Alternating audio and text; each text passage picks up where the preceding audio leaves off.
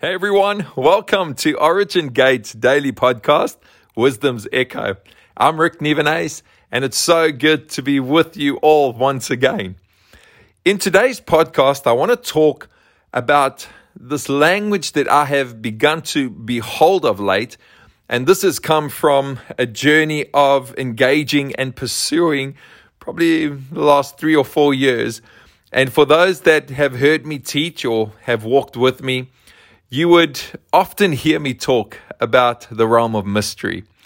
Man, I love the realm of mystery so much. And mystery, as we know, are things that have not yet been revealed within creation, but are for us as sons to behold and engage and sit within so that we can become that what is beginning to transform us. So our position and the government that we carry within creation, that we are echo chambers to begin to behold that what was once sitting in the realm of mystery now in us, so that we can begin to manifest it here within the earth.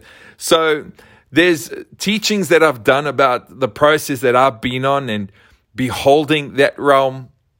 But of late, I have found this language which I'm so excited to share with you. And I trust that this would just encourage you within your personal pursuit with Yahweh. But the realm of mystery is so important for us. I believe it's imperative for us to behold that realm and engage with that realm. And what I've realized is so many within this journey sometimes don't engage and behold that realm because there is a law of first mention that is often taught within the religious system and structure, that you need to understand everything that you have heard before you engage with it. And that law of first mention has kept so many sons at a place of yearning for the mysteries and the secrets of Yahweh. But because of this foundation that has been taught within the church age, that you first have to understand it before you give your heart to it. And there's that subtle concern that the religious system puts on sons, saying, you just got to be careful that you aren't deceived. So by that belief system and that thought process working out within a son's life because of the law of first mention, they often have this desire and this pursuit and yearning for the realms and the dimensions of Yahweh. But because of this, they kind of put it off to try and figure out where they are standing and what is for them to engage with. And that's why I've heard this countless times within prayer meeting, before church on a Sunday, and you'll hear the desire and the cry of so many sons going, there has to be more than this, which there is. But in order to engage with the more that is prayed, you've got to untangle yourself from these religious belief systems and these structures that have been put in place to keep the church at a place of being dormant instead of beholding and encountering and unfolding the realms and the dimensions of truth that is for us. So the language that I have begun to behold within this process, and this is now where I begin to teach those that are around me and that walk with me, I have beheld 4 pillars that are positioned within my life and in every believer. And these 4 pillars are so vital. So the first pillar I want to make mention of is the pillar of revelation. The second pillar is the pillar of understanding. Then the third pillar is the pillar of knowledge. And the fourth one is the pillar of thought. Now, these 4 pillars are forever living and moving within us. So within your pursuit now, I want you to begin to picture what I'm saying, and however the pillars engage with you, it's all good because they are alive and they are moving within every son within their pursuit. So I'm going to talk about the first pillar of revelation that I have engaged within my life and I see continuously active within me. But if I'm, for example, listening to a teaching or reading within the scriptures and I feel something, every person has felt this. Like when I've spoken about this of late, you can see all the heads begin to nod and they go, yep, Rick, I know what you're talking about. But when you hear something and there is almost a leaping inside of you when you read a portion of scripture or you read something in a book or you've heard a teaching, something leaps inside of you. And that is the pillar of revelation. Now, because of your pursuit and because of your engagement, I've seen how the pillar of revelation begins to behold its function and allows an arcing to take place within the realms of mystery. And it begins to pull that what you are desiring. When it pulls that because of your pursuit, again, maybe because you were reading something or you were listening to something or just engaging personally with something that you have been pursuing, it draws it into the pillar of revelation. Now, here's the key thing.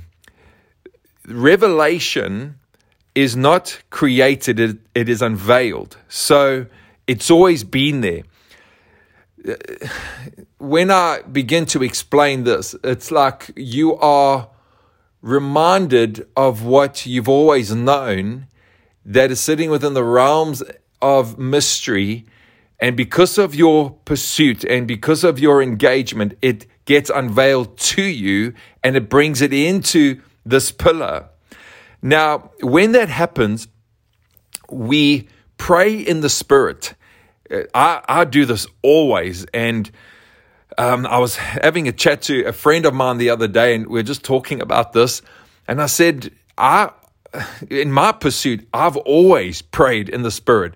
You'll see when I'm driving in my car or I'm just doing something around the house, I'm forever groaning. You hear me going, or you hear me, and I'm forever praying in the Spirit. And what Yahweh begun to show me within the language that I've now begun to teach and share with people is when you are praying in the Spirit and you are within this pursuit, it's how you begin to see that what is in the realm of mystery now arcing with the pillar of revelation to bring that mystery that is now in the pillar to the maturity position within this pillar of revelation. Okay? You pray in the Spirit. And when I do that, there's a time that comes where that mystery or the secrets of Yahweh that has been brought into this pillar has now been brought into its maturity. And that's when I see an arcing taking place from the pillar of revelation to the pillar of understanding. Now, the pillar of understanding within its function is so key because, again, it's living and it's moving. And when the arcing takes place, that's when I begin to behold these pictures or these images that are moving and forming shapes. And I'm beginning to behold within the pillar of understanding by the arcing with the pillar of revelation that has its supply hooked into the realm of mystery, bringing that what is in the realms of mystery into the pillar of revelation by me praying in the Spirit, being brought now into the maturity of that so that it can arc together with the pillar of understanding. And all the time I'm groaning and I'm engaging and I'm praying in the Spirit. Always, okay? I've just got to make this clear. Yeah, I'm going to say it.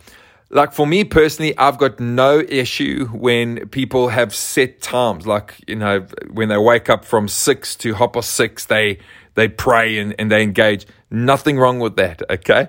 But please don't let that just be the only time you're engaged, because this has to be continuous. This has to be a lifestyle.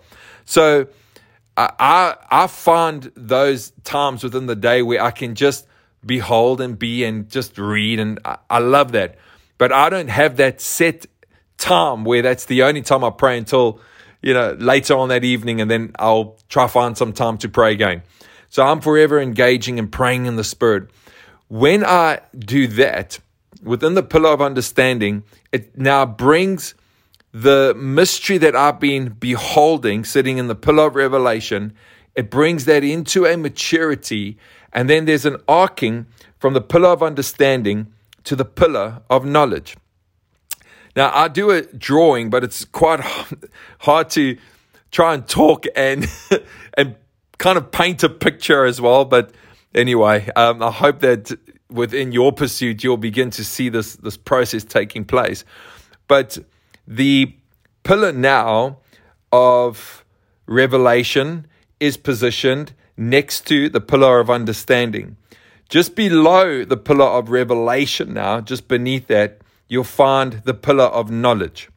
Now, the pillar of knowledge is such a key part in the transforming of our thinking, because our minds become a student to the pillar of knowledge. So Romans 12 verse 2, Paul makes this statement, and he says, don't conform any longer to the patterns of this world, but be transformed by the renewing of the mind. Because when the mind is renewed, it's only then that we'll be able to test and approve the will of God, his good, pleasing, perfect will. That comes by the renewed mind. And I've had people ask me, okay, Rick, you teach from Romans 12 verse 2. How do you transform the mind? Well, thanks for asking, because here is a key within the pillar of knowledge that is now arced with the pillar of understanding, because you brought the mystery into its maturity within you, that is arced with the pillar of revelation that has been brought into its maturity in you, as it arcs together with the realm of mystery, that it's now bringing it into who you are. Oh, come on, I love this. And that is all bringing it into maturity because of something key that unfolds when you are pursuing this.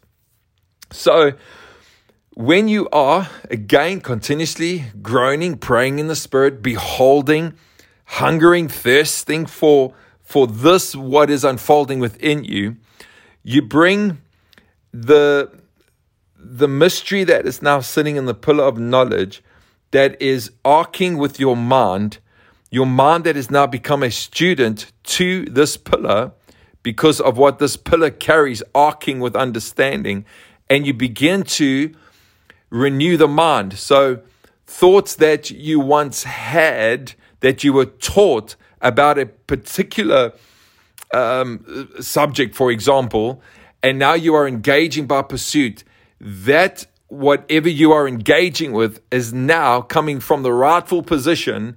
And as your mind becomes a student to this pillar, your mind gets transformed. It gets renewed.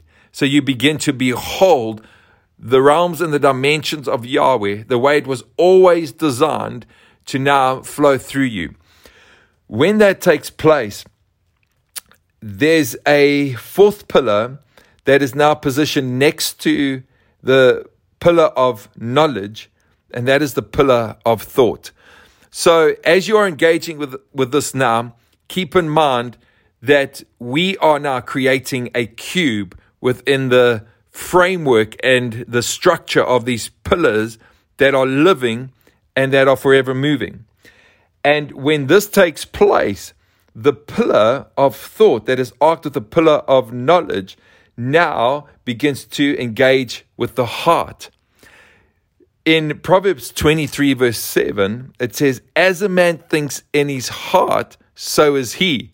So come on, now your heart thinks. And as a man thinks in his heart, so is he.